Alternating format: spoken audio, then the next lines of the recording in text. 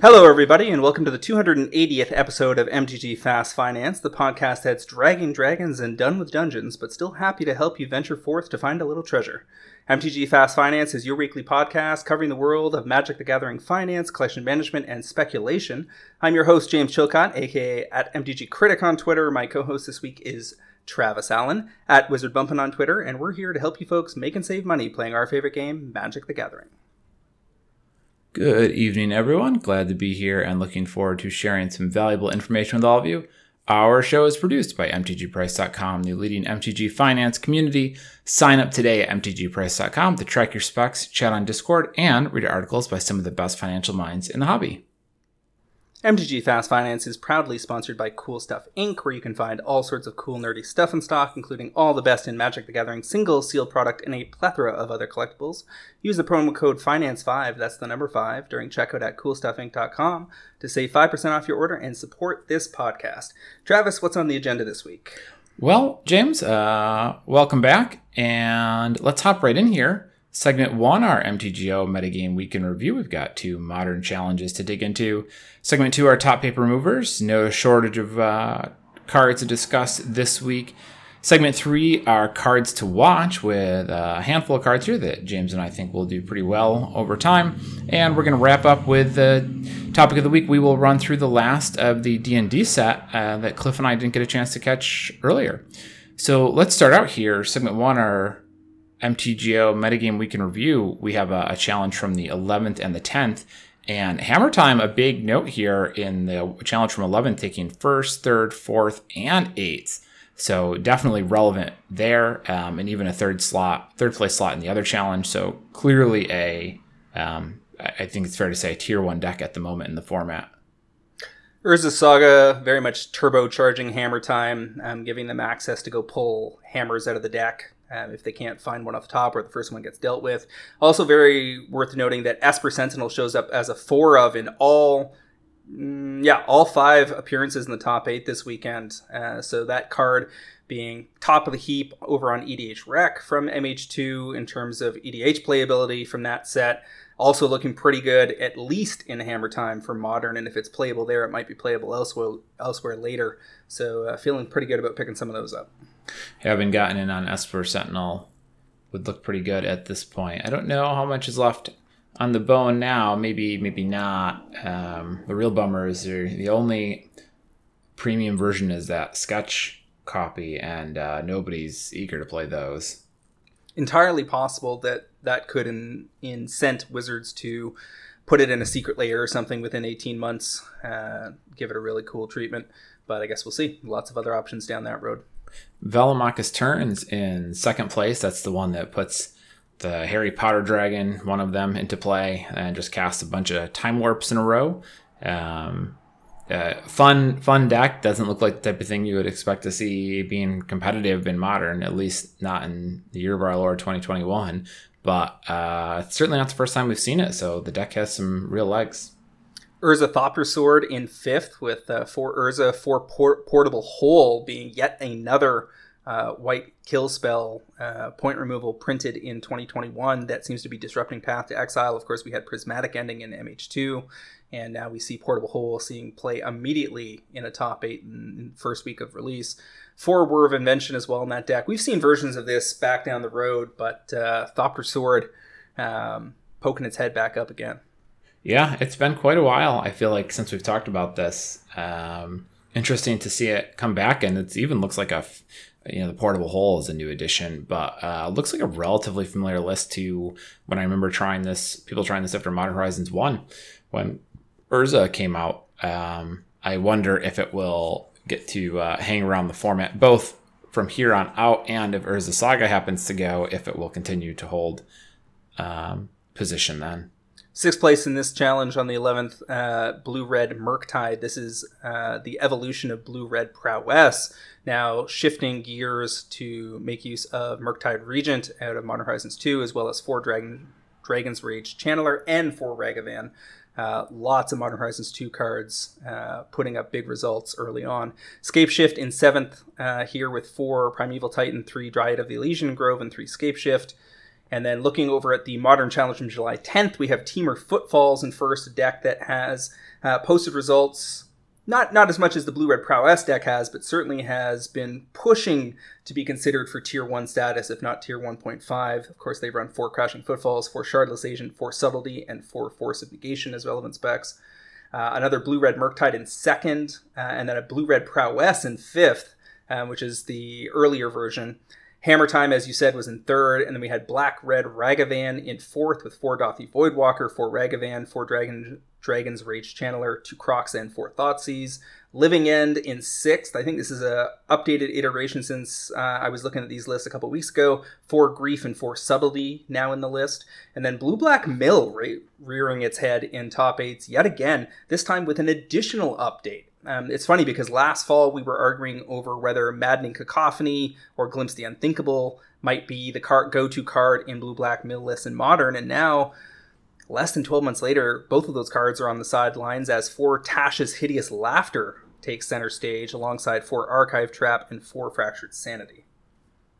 It is funny that Blue-Black Mill went so long without any meaningful additions, and it feels like in the span of 3 years have gotten 3 or 4, maybe even more cards to pick from. Definitely different from where it was in the past. And back at that Temur Footfalls deck in first place, it kind of disappeared a little bit for several weeks there. I don't remember Cliff or I were even really talking about it while you were gone. It was real hot like the first 2 weeks, and then it was gone the next 2, and now here it's back. But I guess that's just a metagame. Yep. Still struggling against this very strong field to keep its neck above water, I suppose. Another Black-Red Ragavan list in 8th, very similar to the one that was in 4th. Minor difference that they have 2 Turok. I guess it's also worth flagging that another D&D card made it into all these lists. Ingenious Smith has posted up in all of the Hammer Time lists here.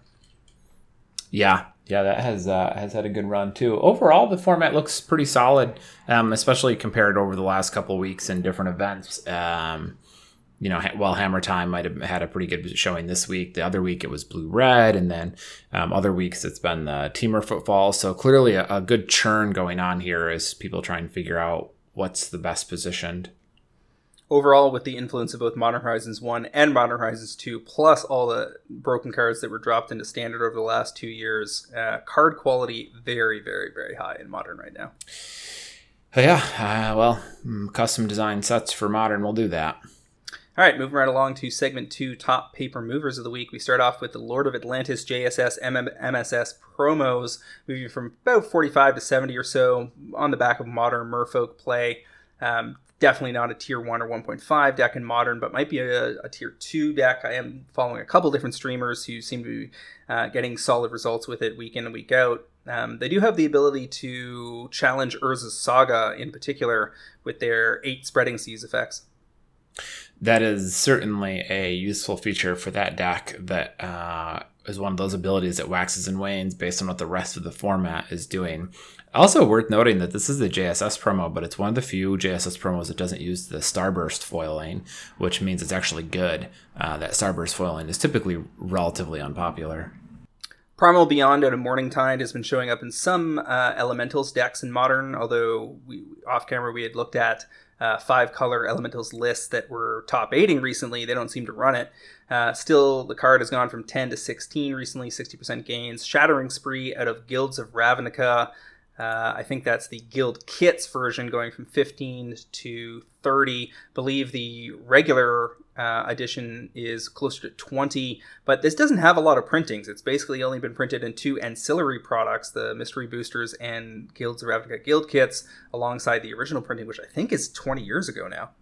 Close to it. There are the 3 printings, but there are 3 extremely low supply printings, so it's been useful as a sideboard card so far, and it plays well with Magecraft too, which we haven't really seen too much of in Modern, but if anyone finds a way to play Magecraft creatures, Shattering Spree stock is only going to go up. And I wonder if that Primal Beyond is just on the back of Cliff and I having spent 5 minutes talking about it last week. in relation to a elemental deck that was missing it and trying to figure out why. So maybe people listen to it and went, maybe they're all supposed to be playing this card and I should get in on this early. Treasure Vault out of Adventures in the Forgotten Realms has gone from 9 to 18 in pre-order. I think that's real early goings. As per usual, pre-order prices are too high. The card is going to be good in EDH for a long time and probably have an expanding circle of synergies as Wizards continues to print relevant treasure-generating cards. But I'd be looking to get in on this in the $6 to $8 range, I think, at max. Yeah, a Treasure Vault I have not connected with in the same way that others have. There's some cute tricks with it, but I remain unconvinced, although I respect that it's an untapped artifact land with upside, so I could see this being useful, but boy, at $18 a piece, I'm sure willing to be on the underside. Necrotic Ooze from Scars of Mirrodin going $3.50 to $7, likely on the back of Asmodeus the Archfiend. As we've discussed in the past, these two cards are cute together in EDH, but I don't think a lot of people are going to run Asmodeus as their general. So you're gonna need additional synergies to make it worth caring about either. Yeah, right now it's going to play that commander, so then if you have a Necrotic Ooze deck who's also not a commander, maybe you put Asmodeus in it to make your Ooze better, but you're still playing commander and it's just one of the creatures in the 99. So it doesn't really work all that well. And looking at Necrotic Ooze, it does make me wonder if it's giving PTSD for all the people who've been in and out of this card 6 times over the years. Yeah. Opalescence at Urza's Destiny, 35 to 80 plus. It's a reserve list card. It's also, there's a whole bunch of fresh enchantment pieces for EDH. Arcbound Reclaimer at a Darksteel, 2 to 6 or so, probably in the back of Zabaz. Marrow Commerce at a Lorwyn, foils from 9 to 25. Sylvan of the Sea and Sky, most likely driving that. And then Notion Thief at a Masters 25, 2 to 6, probably because Hullbreacher got banned this week and people are looking for a replacement. Yeah, which is odd because if you've read both of those cards, they're definitely not the same card. And there was the Xanathar is also a commander, but that doesn't seem to have any synergy there. So that's all we've really got to go on is a Hullbreacher thing. But I think people switching. I mean, Notion Thief's a fun card, but it's not the same thing. Alpine Moon at a Core Set 2019 foils from 7 to 25, seeing a variety. Play in a variety of decks where people need the effect to shut down land shenanigans. Urza Saga, of course, is out there doing lots of work. Oval Chase Daredevil is a card out of the food decks in Modern, and haven't seen a lot of it in the top 8s the last little while, but I don't think we can count it out quite yet. Double Masters copies, just non-foils from 50 cents to $2. Kind of thing it's going to be hard to make money off of, but you might get an opportunity to buy list them if the deck stays hot. Yeah, that's your best bet. If you manage to crack a bunch of DXM, maybe you and your friends, you might have a stack of these and you can send it in for $30 or $40 to store credit if you're lucky. I know that the food decks popped up once or twice in the last 2 weeks. So, I mean, given the way that with the format seems to have some churn in it, even if it's not in the top 8 of these 2 challenges, it's still probably flowing around out there. Worst Fears is a single printing mythic out of Journey into Nyx. Foils went from 12 to 55, probably on the back of Xanathar Guild Kingpin, looking like one of the early winners in terms of commanders from the D&D set. Xanathar steals opponents' turns-ish, so people are probably thinking Worst Fears fits in the deck thematically. I mean, it's got no other printings, but I wouldn't want to be holding a very deep pile of these. No. I mean, if I had any at this point, I would just be trying to get out of them as fast as I could, because I just don't see there being a sustained demand for this card if there wasn't already one. Lord of the Unreal at a Magic 2012 foils $3.50 to say, I don't know, $30. Hard to say since there's hardly any copies posted. Probably on the back of Min Wily Illusionist, looking like an illusions-focused commander. You were saying you thought this was a little more interesting than your average tribal EDH general? Yeah, a lot of tribal commanders tend to be pretty straightforward. They make your guys a little bit bigger, you attack harder, they're unblockable, whatever, right? Like pretty basic red zone type stuff. Maybe they cheat some creature types in the play or they go tutor them. But Min is kind of cool because it lets you play spells for free from your hand, it's just fun, right? Like people like to Cascade. People just like that effect. when you read that on the card, it gives you room to dream about what it can pull off, even if it ends up not being that phenomenal. So it's a nifty monocolor tribal commander with a tribe that hasn't really had the support before. We haven't really seen a lot out of the illusions. So suddenly all these cards that are illusion based or related to illusions are going to get some appeal. And people can build some fun, wacky versions of Min in a way that they couldn't, with like the cat commanders and all that type of stuff. Moving on to top Magic Online movers of the week, we got Demon Lich from the D&D set, 13 to 30 tickets. People are testing it multi-format. Haven't seen any super exciting lists that I am confident in for the long term, but I would imagine it's going to be pretty good in Standard at least. And the question then becomes whether Pioneer and Modern also give it wings. I would expect it ends up being a pretty good short here because I think that's too high. I spent last week or the week prior trying to convince Cliff that Demilich was good. He did not agree with me. We will see how it works out. Drannith Magistrate out of Ikoria, 30 cents or so to a dollar, 1.2 ticks. Heavy standard play on that one, up 300%. Tasha's Hideous Laughter, 2 to 19. That also looks like a juicy short target on Magic Online because Blue-Black Mill might be the flavor of the day or the week, but it's doesn't seem like the kind of deck that is going to take over the meta, even when it's a solid contender of tier 1.5. No. That deck is never going to be a pillar, as they say. It's like Living In. It's an acquired taste. Portable Hole out of Adventures of the Forgotten Realms from 0.05 ticks to 0.5, almost 1,000% gains. Pretty hard to make money on that kind of thing unless you've been heavily drafting, but... and even then, you've got change to go get a Starbucks, I suppose. Ingenious Smith, aforementioned, going from 0.01 ticks to 0.32 in the Hammer Time decks. Big gains, but again, hard to capitalize. Might buy a cup of coffee if you're lucky for all the copies you had. All right, moving along to cards to watch this week. I got some spicy ones built up, given that I was able to get up into the rarefied air in the mountains above Vancouver and spend time meditating for hours on end to bring you guys these deadly speculation bullets. Start with Silent Clearing foils out of Modern Horizons 1, confidence level of 9 on a 6 to 12 month time horizon. You want to target these in Europe, where they are about $10 cheaper than the $40 price tag they currently command in North America. Picked them up at $30. Look to exit around $60 for potential 100% gains minus fees. It's often a 2 to 4 copy inclusion in the clearly tier 1 Hammer Time decks in Modern right now. As long as that deck stays prevalent in the format, these are probably going to move pretty well. And it's also in 12,000 EDH rec decks, which is 9% of all black-white decks in the format. Should probably be higher, really. And between the two of those, I think I'm pretty confident here, given that it's got no room for a reprint for the rest of the year, so far as we know as well. Yeah, and Wizards is showing a real reluctance to reprint any of the land cycles beyond the fetches, which is kind of funny because people complain that they don't reprint the fetches, but they are easily the most reprinted fetch land cycle outside of the basic lands. But yeah, what was it? Horizon Canopy went a very long time without any additional reprints, so we might see the same thing here with Silent Clearing. And these are all pretty useful cards. It's been about 2 years since Modern Horizons 1. Certainly setting up for a good gain on these. And if you're already getting them in Europe, $10 cheaper than they are in America, that seems like a no-brainer. Your first selection? Well, I'm going to start over on the Modern Horizon.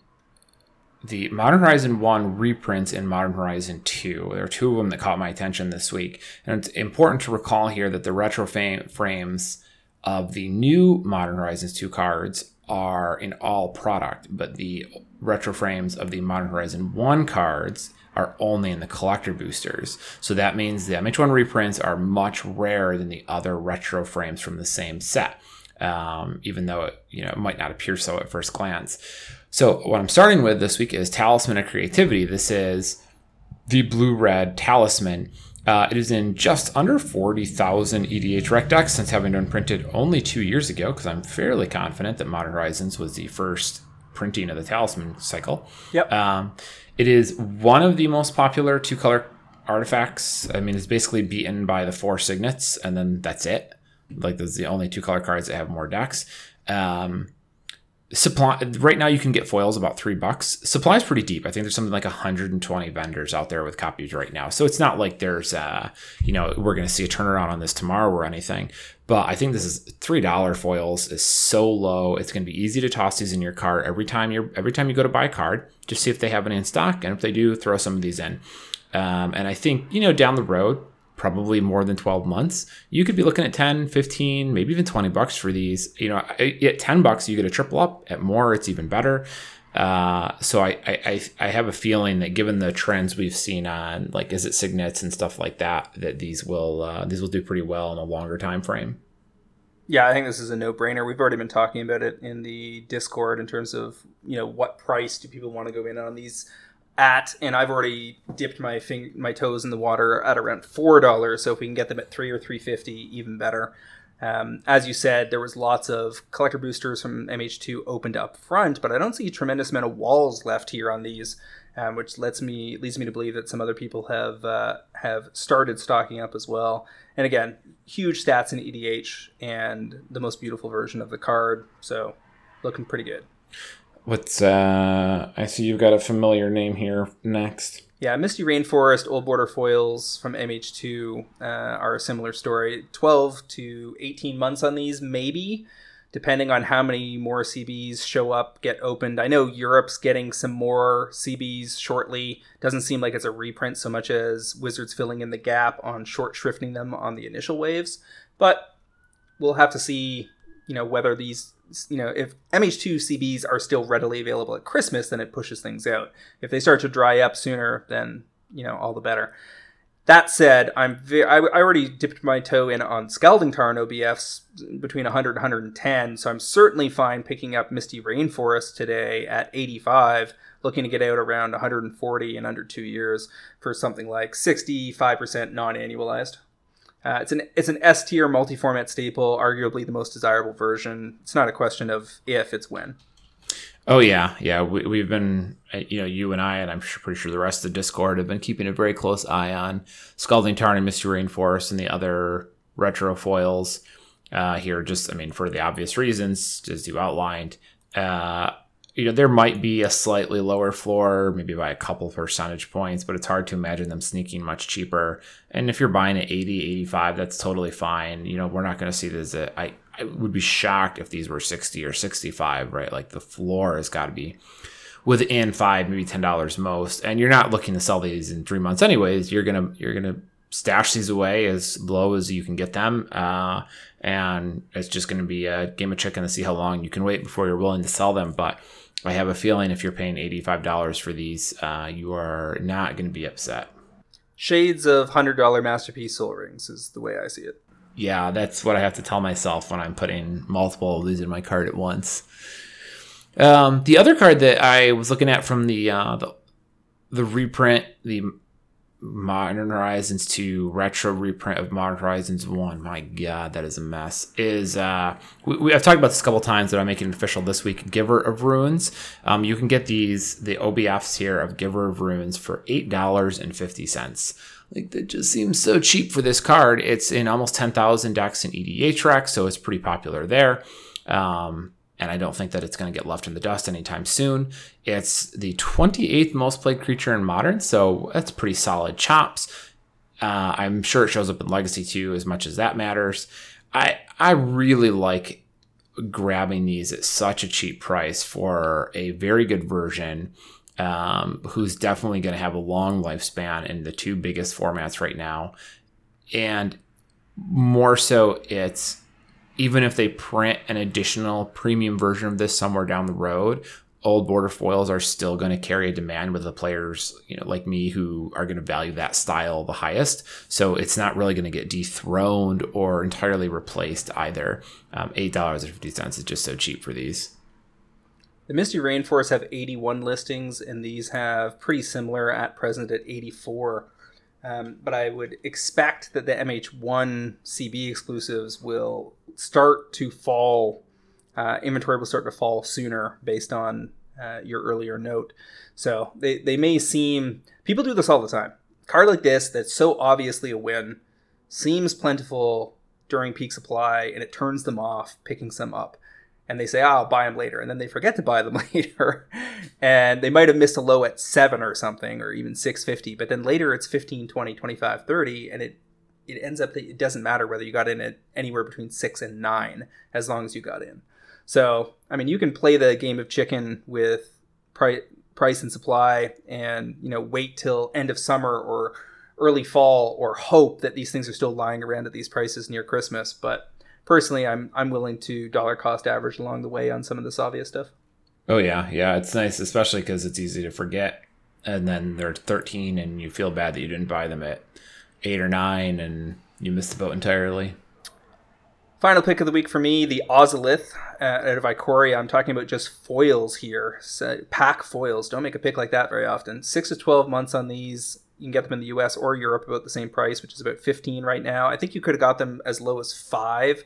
I'm pretty sure I picked up copies in Japan more like 350 last summer. But even 15 seems reasonable because I think this is going to be a $35 card given enough time. It's in 14,000 decks EDH Rec, and it's a Modern Affinity card. Also plays into casual interest because it works in all sorts of counter decks. I've sold foil Japanese versions, extended art foil Japanese versions for 50 this week, multiple times, that I picked up for 20 last week. And in reviewing the non-foils, foils, extended arts, and foil extended arts, they're all going to make money. So, yeah, the Ozolith. This is a cool card that's going to have a long-term appeal to a lot of players, especially in EDH, and you get that bonus competitive aspect as well. So these are cool to own, and it seems like a weird card that they're probably not going to be in a rush to reprint. So people are there and they're buying these, and the price is moving. Then I'm along for the ride. All right, your final pick. Also a pack foil, surprisingly enough, and was unplanned, but Sigarda's Aid has been all over Modern in these Hammer Time decks, which are clearly tier 1.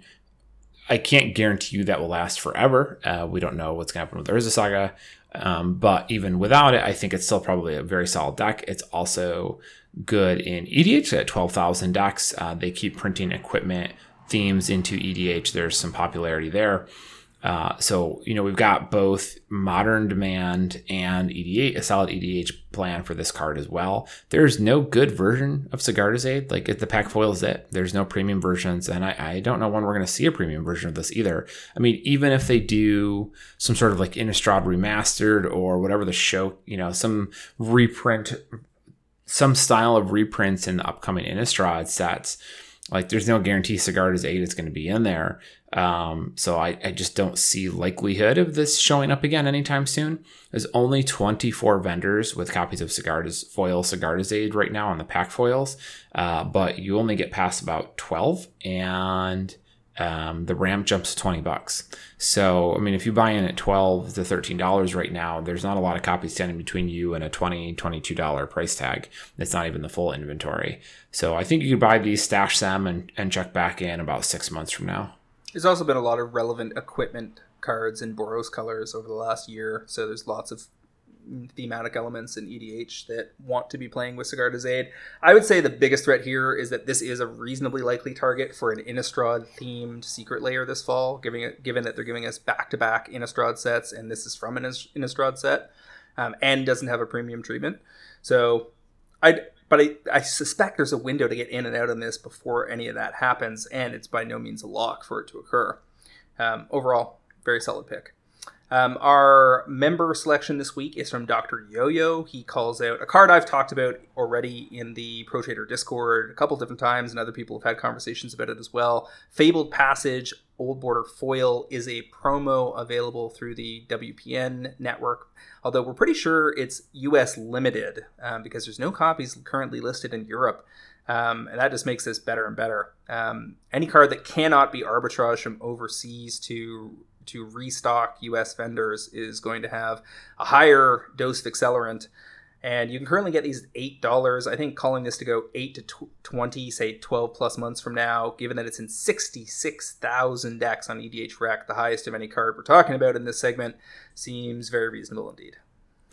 It really is looks quite tasty. I mean, those EDH rec numbers are wild. For sure. On top of that, it looks like the distribution in America started about 2 or 3 weeks ago. We don't know exactly when that supply is going to dry up. Maybe people going to F&M this week are still getting them. Maybe they're not. I don't know. And it's not just F&M. You have to spend like $50 at the store. So there's probably a fair number of copies on the American market. But as you said, it doesn't look like they're being released internationally at all, which certainly helps a lot because you're not going to get any extra copies flowing into America, which on an EDH card, I mean, most of them, the international communities might soak up some of them, but a lot of them might come back here for the EDH players. But without that additional supply, like what gets handed out is what gets handed out. So I think your best bet with this is to basically keep an eye on it and wait for the week where you find out stores are not giving away anymore. Like wait for that turning point. I don't know if it's this week. I don't know if it's 3 weeks from now.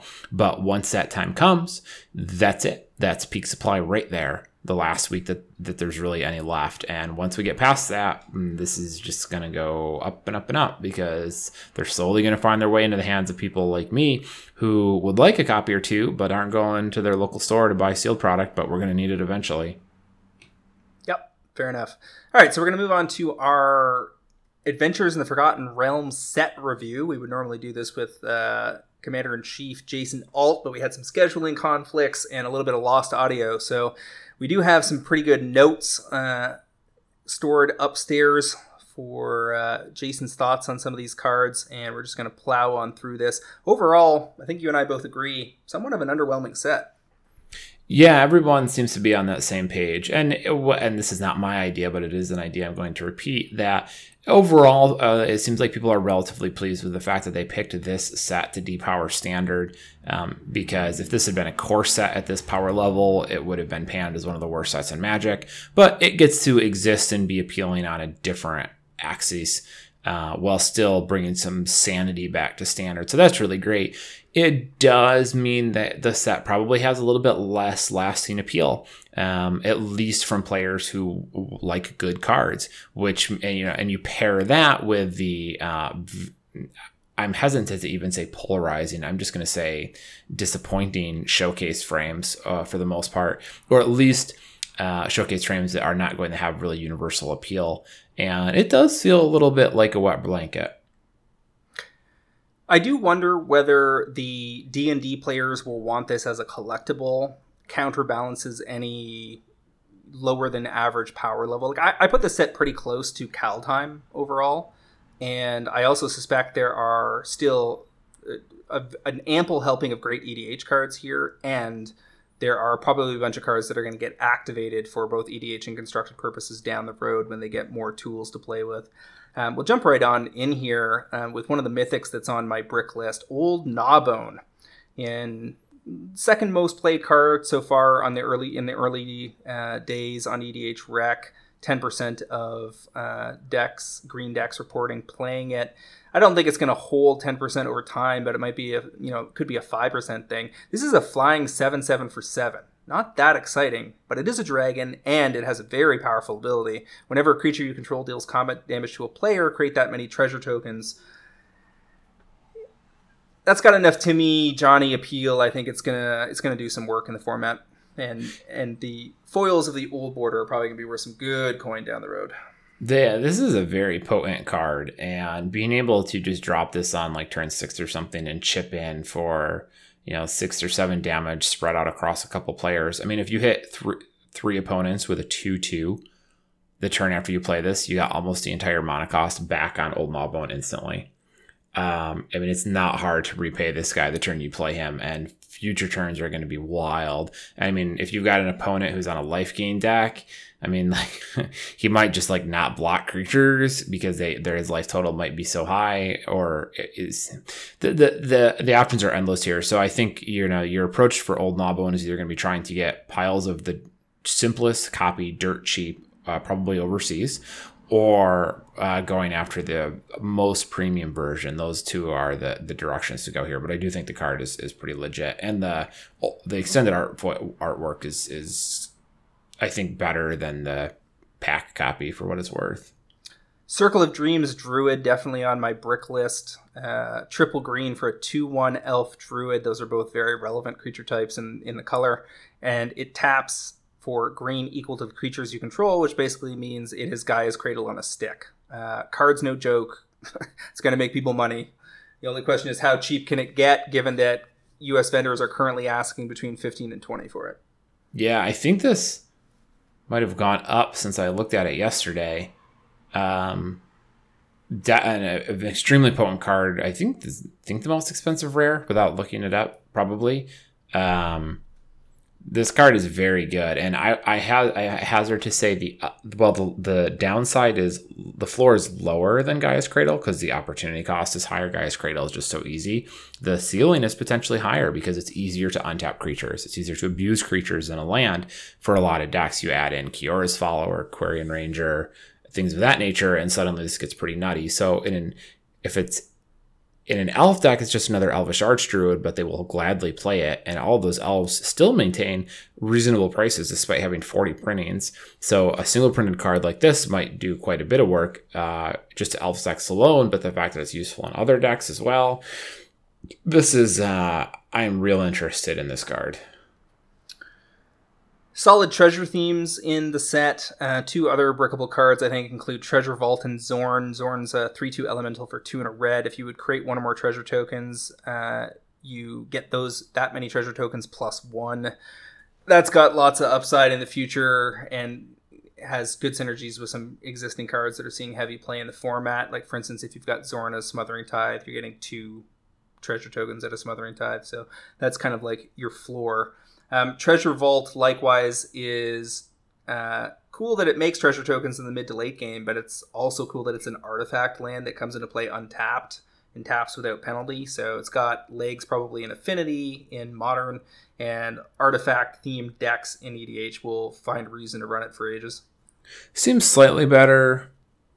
I mean, it seems fine-ish in EDH. I mean, most decks are not going to want to turn all of their mana into half as many treasure tokens for no particular reason. You definitely have to be in a deck that's duplicating those treasure tokens somehow, or just playing what is it, Revel in Riches, which wins you the game. So I'm still a little cool on Treasure Vault, especially for the $18 price tag. Zorn is really cool, and that's another one that feels like something you want to chase very cheap copies of, because lots of players will want 1 or 2 copies to put into whatever deck they have that has the most treasures in it. I'd be looking for Zorn at bulk prices and Treasure Vault under $5. Zorn at bulk, yeah. Treasure Vault, I don't know. I'm not even really interested in buying that at the moment. Like, the price at which I would want to buy it, it's not going to happen, so I'm just going to let other people find out where that goes. I know Jason was really liking Grazilax, Ithlid Scholar as possibly being overlooked so far. 3/2 for 1 double blue, legendary creature horror. Whenever a creature you control becomes blocked, you may return it to its owner's hand. And whenever one or more creatures you control deal combat damage to a player, draw a card. I think Jason's liking this more as a commander that has a couple of different angles that you can come at it. And it's also a card that can be included in the 99. From a financial perspective, I'm not super stoked on it at all. No, I would agree with that, but I will give Jason credit for pointing out that it does put your opponents in an unenviable position where if they don't block the creature that you attack with, you get to draw a card plus any other on-hit triggers that you had set up. And if they do block it, you're just going to return it to your hand and then replay it because it's a value creature. You know, you're going to attack with stuff like Eternal Witnesses and things of that nature where you're happy to get a free trigger on it. So it's kind of a damned if you do, damned if you don't situation. Yep. Volo Guide to Monsters looks like a pretty obvious brick to me. A commander people will build, and also just a great green-blue 99 card. Human Wizard, both relevant creature types. For a 3/2, whenever you cast a creature spell that doesn't share a creature type with a creature you control or a creature card in your graveyard, copy that spell. So you're not going to be playing it with changelings, but I suspect lots of people will appreciate the puzzle and will have fun building around it. Yeah, Volo's pretty cool, and he's grown on me since I first looked at him. As a commander, he's a Simic commander that does something more interesting than a lot of the other Simic commanders. It's not just draw cards and untapped lands. It's creating tokens, and you can kind of play with those, but it encourages you to build in a way that's a little different than what you're used to, possibly get people on some alternate card choices they wouldn't make all the time, which is fun and interesting. That's what you want. And at the same time, any other Simic deck or even deck that has Simic colors in it means they're going to take a look at their creature base and go, well, can I make use of this? Like, do I have, maybe I have 3 elves and I can switch one of them for a non-elf, and this starts to get a little bit more appealing. So probably both a not an awful commander and also a very solid inclusion in quite a few decks. So this again, like all these other cards, definitely interested at bulk pricing where I can buy a stack and alternatively maybe some premium copies. Jason had also flagged Vorpal Sword as being interesting. It's a equipment for just 1 black that gives creatures +2/+0 and Death Touch if you equip for 2, so 3 black total to get into that game. And then for 8, you can cause a creature who gets tagged by something wearing this thing to lose the game, which is fairly powerful ability, pretty fun, good looking art on this card. I could see being interested in foil extended arts of this whenever they get to whatever their low is, especially if this is going to be an under-open set. These are the kind of things that could sneak up on you over the course of 18 to 24 months. Yeah, Vorpal Sword is I agree. It's like it's kind of like Godsend, where you're like, most players are going to look at it and just be like, like the 2-0 and Death Touch is unappealing, and the lose the game trigger is just not really what I want to do, but there are going to be plenty of people out there who are interested in it. And clearly there already are. It's the 5th highest played card in the set right now, like non-commander cards. So clearly the demand is there. Foil borderless cards that might just get the Godzilla effect, where being really cool D&D characters might carry them, includes Tiamat, which is also the top recorded commander on EDH Rec so far.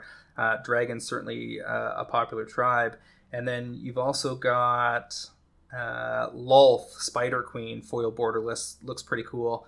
And that's a medium good planeswalker that there's a bunch of different angles to as well. And I suspect both of those, the premium versions of both those cards, are going to be worth money given enough time. Yeah, I think your angle there has got to be selling them to D&D players. These were fine. I don't know. They didn't tickle my fancy at all as a non-D&D player.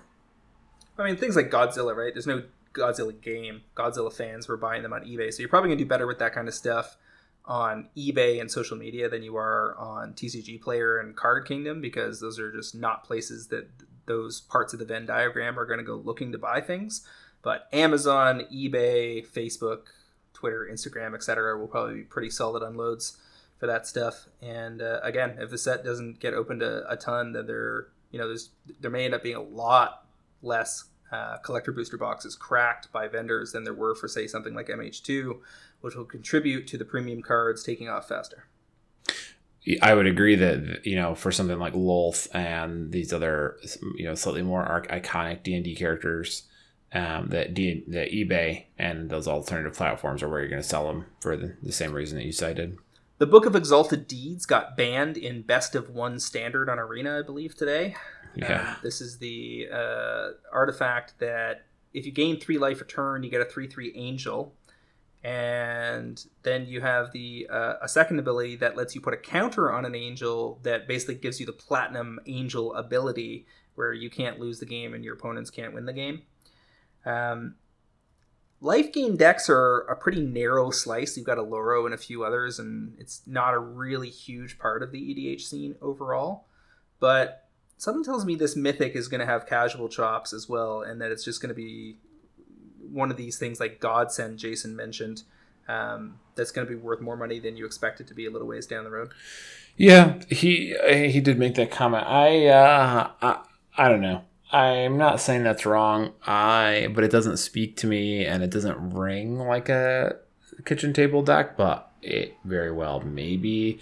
I think it's, in normal EDH, I don't think this card is very interesting, or all that good for that matter, because it's not even at the beginning of each end step, it's your end step. So you can only get the 3/3 every turn rotation, not every turn. Yeah. Yeah, so if this is going to do anything, it's going to be because of kitchen table decks.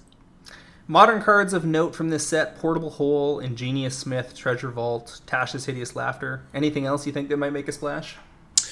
I felt like I thought there was another card, but I don't remember off the top of my head. So, no. Priest of Ancient Lore is an interesting common, but I don't think that will matter too much. That's the 3-mana 2/1 white creature that gains a life and draws a card when it enters the battlefield. That's a good effect for Commander. A lot of decks, I think, might be interested in that, but I don't see, as a common, I just don't think you can do a lot with that. Probably worth flagging that there's a cool set of promos of Orb of Dragonkind floating around in Japan, so people should probably keep their eyes on eBay for some cheaper copies of that, or put it into a Japanese order if they've got that set up. Yeah, those are nifty. I'm not entirely clear who's going to buy those, but they're nifty at least. All right, we managed to power through that pretty well. Where can people find you online, Travis? I am on Twitter at WizardBumpin, BUMPIN. How about yourself, James? You guys can find me on Twitter at MTGCritic, as well as via my occasional articles on MTGPrice.com and my constant haunting of our Pro Trader Discord. Also like to remind our listeners to check out the MTGPrice.com Pro Trader service for just $9.99 a month or $109.99 per year. You can get early access to this podcast, fantastic articles by the best MTG finance minds in the business, and a super active Discord forum that will drive better returns and save you money playing Magic the Gathering. Once again, MTG Fast Finance is proudly sponsored by Cool Stuff Inc., where you can find all sorts of cool, nerdy stuff in stock, including the best in Magic the Gathering single, sealed product, and a plethora of other collectibles. Use the promo code FINANCE5 during checkout at CoolStuffInc.com and save 5% off your order and support this podcast, which just brings us to the end of episode 280. Always nice to be here back in the saddle with you, and I will join you again next week. Thank you, Travis. We'll see you all next week on another episode of MTG Fast Finance.